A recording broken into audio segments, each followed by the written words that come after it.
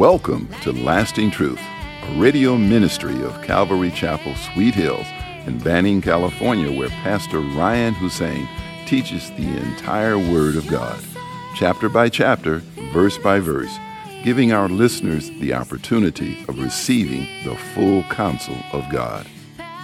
In today's program, we are studying the book of 2 Corinthians chapter 2. Here's Pastor Ryan. Because marriage is based on trust. Love is based on trust. If you don't have trust, you don't have anything. So that's why out of all the things God said, she's free to go marry someone else. He's free to go marry someone else, whatever, But hey, she took him back. Okay. And that's why when I counsel people in these situations, I never say, you know what?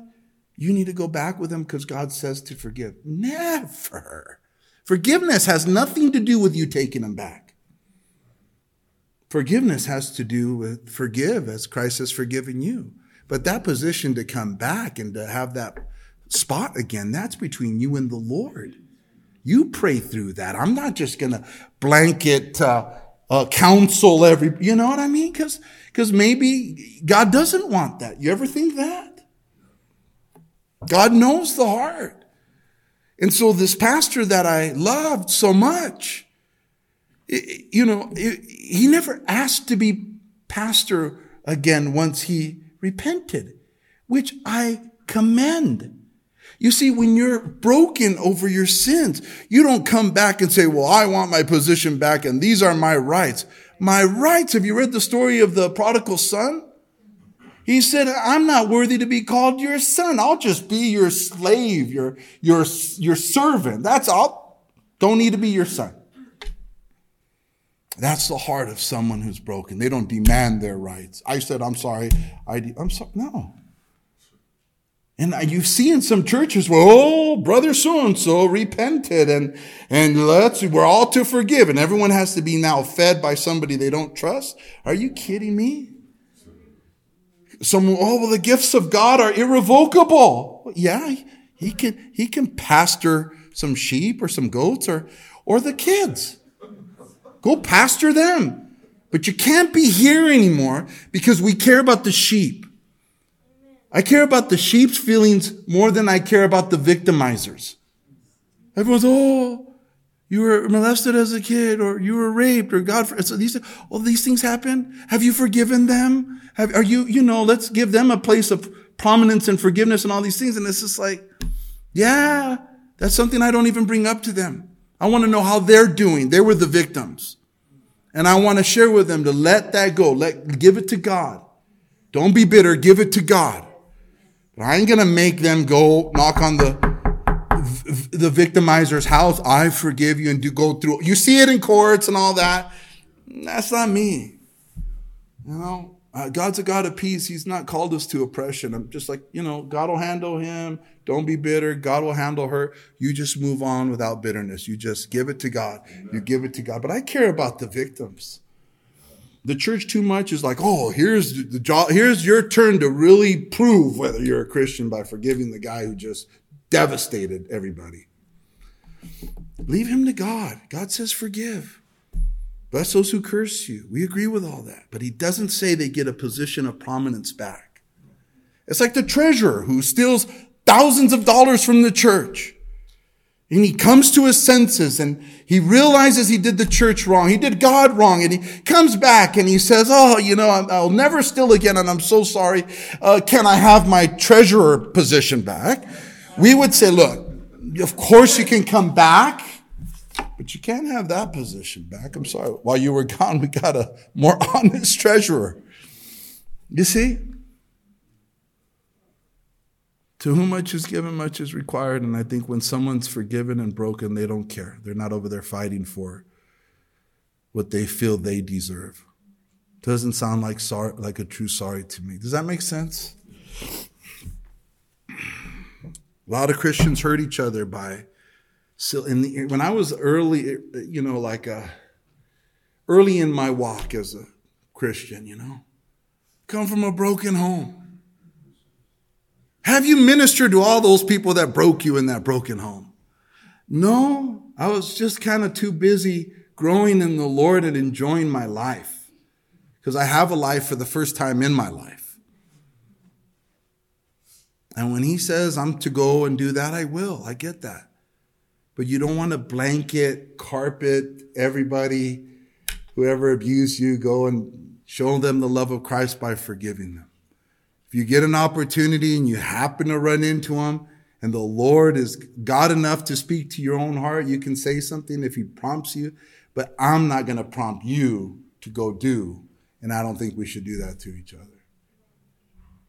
I trust Jesus in you. I trust the Lord in you. The Bible says love believes all things. I'm not going to sit here and think you're bitter because you were abused as a kid. You should really go and find them and Facebook them. What is it? Facebook? Yeah, Facebook, It's like, and that's another thing. I mean, during Jesus' time, there was no Instagram, Facebook, no phones. When we're over there reaching out to our prodigals and, I love you and I'm praying, I'm right here. You don't see that in Scripture. You just let the Lord deal with them. If they know that they still have your emotions like this, and you can talk yourself into, but if I just say the right thing, they will. How about if God does the right thing, they will. But because we have this, we feel compelled. Don't feel compelled. Or feel compelled if the Holy Spirit leads you. But I just read in my text that when the father saw the prodigal running back to him, he ran to him. Didn't say that he texted him and bugged him and all of that stuff. He just, you got to let people do their thing. So just because we forgive doesn't always mean a restoration to a prior position of honor or privilege. There are consequences to sin, and depending on the circumstances, they can be very heavy at times. Amen? There's a difference between stealing a candy bar and killing somebody. Not all sin is sin. All sin is in the sense that you're guilty before God, right? But as far as consequences, you know what I mean? Our children fib or whatever, tell a lie or whatever. It's different than, something heinous and, beating somebody. You know what I mean? So anyways, I digress. I'm all over. I hope somehow that ministered to you. Therefore, I urge you to reaffirm your love to him. For to this end I also wrote that I might put you to the test, whether you are obedient in all things. And so when the apostle wrote 1 Corinthians and wrote those instructions to correct that, whoever was in sin, he says that it was a test to see if they would be obedient to God. Do you think the apostle Paul, if he was in their situation, would make the correction? He would. Absolutely, if he was there. But he wasn't there. He says, I'm with you in spirit and in the strength of Jesus Christ our Lord. Give him the boot so that Satan can have his flesh that he might repent. So Paul giving them instructions is a test that, hey, if they do what I would do if I was there, that makes us one. That makes us one. That makes us of like-mindedness. But if I give the instructions and they're just like, yeah, but, he was abused as a kid, or, yeah, but, the devil made him do it, and, Corinth, there's a lot of temptation, and, she came on to him and all that. No excuses. There's no excuses. We can't stand before God and say, I would have, but no. We're going to answer for what we do. And so they handled it. He tested and they came out with flying colors. As a church, we are tested from time to time. I've been a pastor for 20 years. I've been a Christian for 24. This Easter, it'll be 15 years with Sweet Hills and 4 years of a home Bible study before. Throughout our time, there have been times where, my life was just hunky-dory. I'm going about my own business and I hear about something dreadful that must be taken care of. One of our guys is in something they shouldn't be, or one of the sisters, I immediately know it's a test from God. They've grieved each other with their sin or whatever, but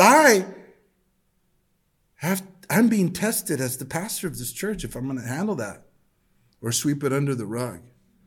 Trust me, there are guys who are ranking out all over the place who would just sweep it under the rug. They'll figure it out. God will fix all that. That's not how it works. Did I read Ezekiel to you guys already? No. Ezekiel 3:20. He says again, when a righteous man turns from his righteousness and commits iniquity, and I lay a stumbling block before him, he shall die because you did not give him warning. He shall die in his sin, and his righteousness, which he has done, shall not be remembered. But his blood I will require at your hand.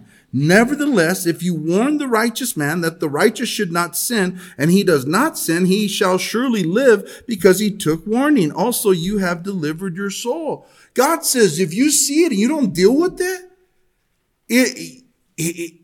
that sinner is going to get dealt with God. And then God says, his blood is on your hands because you didn't warn him. Parents, tested all day and all night when they become teens and get all crazy and, or you just get saved and you don't understand, but today is a day of reckoning. If you have grown kids or teenagers and they have boyfriends and girlfriends and they're playing house and they're rubbing against each other, if I may, from the pulpit. And you say to yourself, oh, well, I did the same as a kid. Who am I to now stop them? No, it's up to you to stop them because that's why Jesus stopped you, so that you would stop others. Amen. Not for you to believe this secular philosophy that says, well, I did it, so let them grow up. Their blood is on your hands. And the real issue isn't just let them grow up. The real issue is if I confront them and I check them in the name of the Lord, my son won't call me no more. My daughter won't call me no more if I say something. And that's the test, isn't it? Jesus said in Matthew 10:37, he who loves father or mother more than me is not worthy of me, and he who loves son or daughter more than me is not worthy of me. It should be a privilege for every parent to quote Joshua 24:15 to their fornicating children. I love you, and I'll tell you the truth. But as for me and my house, we will serve the Lord. So if you're big enough to play house, rub against each other, go get yourself a house and go do what you want to do. But we can't let their sin be our sin. He didn't save you and I from the pit of hell to then turn around and let that happen in the pad. I'm just saying, salt and light, ambassadors of Christ. I think of Abraham and Isaac. The Lord told him, take your son Isaac, your only begotten son. Take him up to a hill I'll show you, or Mount Moriah. Takes him up there and sacrifice him to me. What? Yeah, kill him for me. You know the story, Genesis 22:12. He had Isaac there, and the angel said to him, do not lay your hand on the lad or do anything to him, for now I know that you fear God, since you have not withheld your son, your only son, from me. And then I'm sure him and Isaac had a wonderful relationship after that. But it was proof to God. I thank you for Isaac. It's like us saying, we thank God for our children, our grandchildren. We thank God for our family members. All the time, we thank Him for our family and our spouses. Well, if you see them doing wrong, you got to say something. That's on you. It ain't on me, it's on you. And if you won't, then all you're proving is that they are your idols. And Jesus is just insurance. For to this end I also wrote that I might put you to the test, whether you are obedient in all things. Now, whom you forgive anything, I also forgive. I mean, that's the authority from heaven to the church. If you know that someone's doing wrong scripturally, you have the power and the authority from heaven to say, you know what, you're wrong. And if you see that they bear fruits of repentance, you have the authority from heaven to say you're forgiven, which is also sweet and beautiful. That's what Jesus told Peter. For if indeed I have forgiven anything, I have forgiven that one for your sakes in the presence of Christ, lest Satan should take advantage of us, for we are not ignorant of his devices. Now, and there are many crazy churches out there and crazy church leadership out there that even if someone's repentive and broken, and they still don't, let them back into the flock. And that isn't cool either. Amen? Furthermore, when I came to Troas to preach Christ's gospel, and a door was opened to me by the Lord. That means in Troas, Paul was preaching and it was rocking. Like people were just open to the gospel there in Achaia, that part of the world. He said, I had no rest in my spirit because I did not find Titus my brother, but taking my leave of them, I departed for Macedonia. And so he had no rest in his spirit because he was looking for Titus and he wanted to find him really bad. Again, it shows Paul's humanity. He was worried, man. How are they going to take it? I don't know if any of you are managers or bosses and had to write that email or something to them of correction and, you send it. You don't know how they're going to take it. Kind of like that, but way more extreme. And he wanted to hear from Titus because Titus delivered 1 Corinthians to them. How did they take it? You imagine them reading the scroll? You're puffed up when you should be mourning. I am of Paul, I am of apostles. Aren't you acting like mere men? Ooh, just... And they went like this to Titus. Instead of Titus getting right back to Troas, to Paul, probably stopped by to get some gyros somewhere and made Paul all worried. And he would, in chapter 7, he talks about finding Titus and getting the good news. They accepted it. So anyhow, now verse 14. Thanks be to God who always leads us in triumph in Christ, that through us diffuses the fragrance of his knowledge in every place. For we are to God the fragrance of Christ among those who are being saved and among those who are perishing. To the one we are the aroma of death leading to death, and to the other the aroma of life leading to life. And who is sufficient for these things? For we are not as so many peddling the word of God, but as of sincerity, but as from God. We speak in the sight of God in Christ. Paul's words here of him saying, thanks be to God who always leads us in triumph in Christ, is based on the Roman triumphal processions, which historically we read about them as being a magnificent spectacle. It's a victory parade that the Caesars in Rome would have to honor the generals that have been victorious in battle.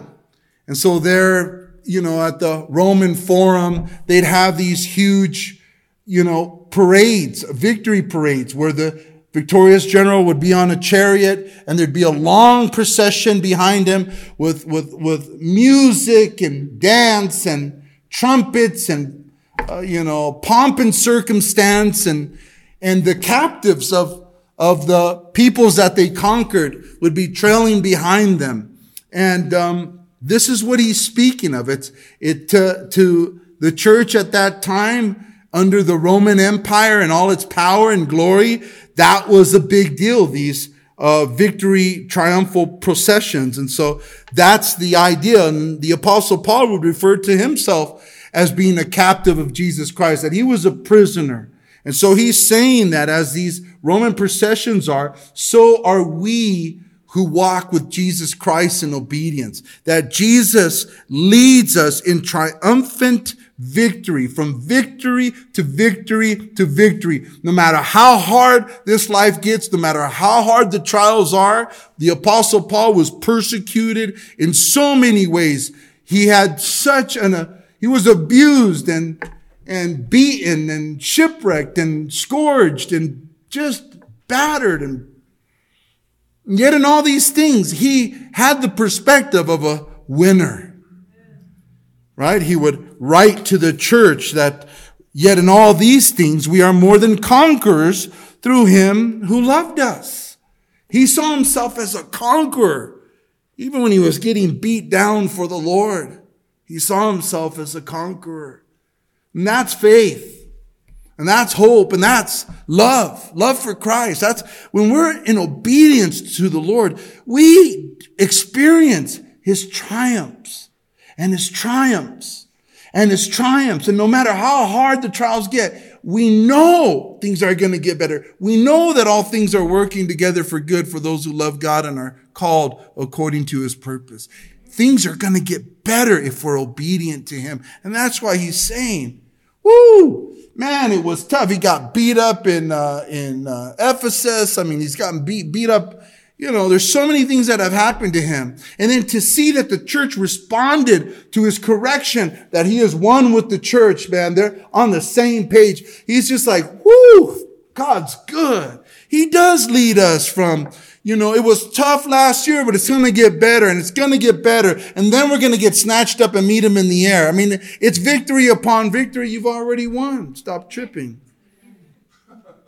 You've already won.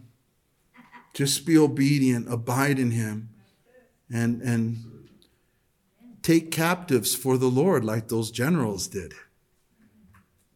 The more people are captivated by the love of Christ and join his family, we all are his prisoners. We all are his slaves.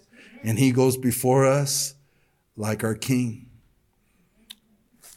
It says here that for we, in verse 15, are to God, it says that he leads us in triumph in Christ and through us diffuses the fragrance of his knowledge in every place. So, what's interesting about these processions is that priests would come along that line of victory procession with incense, man, that were burning, and this smell of victory would be everywhere.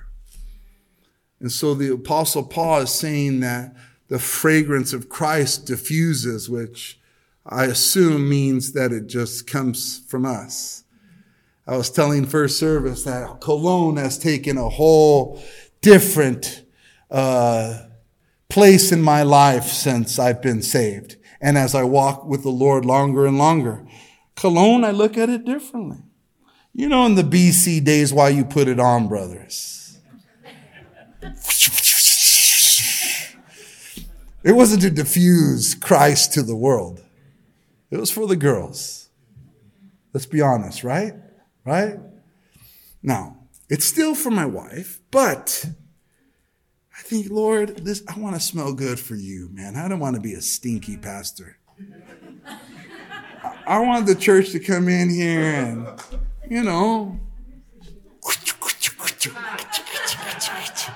I do. I'm that weird. It's for the Lord. I'm a nut. I admit it. But it says here that we are to God the fragrance of Christ among those who are being saved and among those who are perishing. To the one we are the aroma of death leading to death, and to the other the aroma of life leading to life. Right? And that's the truth of who we are as Christians. Your message of the gospel, your knowledge of Jesus, to those who are open, to those who are seeking and are humble, the message we bring, it's the aroma of life. Oh my goodness, that's what I've been missing. I need God in my life. It's the aroma of life. Thank you for joining us today at Lasting Truth Radio. If you're in the area, come out and join us for Sunday services at 8:30 a.m. and at 10:30 a.m. or Wednesday evenings at 7 p.m. We are located at 3035 West Nicollet Street in Banning, California. You can also find us on YouTube or Instagram. If you would like to donate to our program, please do so on our website at ccsweethills.org and hit the online giving tab. We hope you will continue to tune in as we journey through the entire Word of God with the teaching of Pastor Ryan Hussein at Calvary Chapel, Sweet Hills. We adore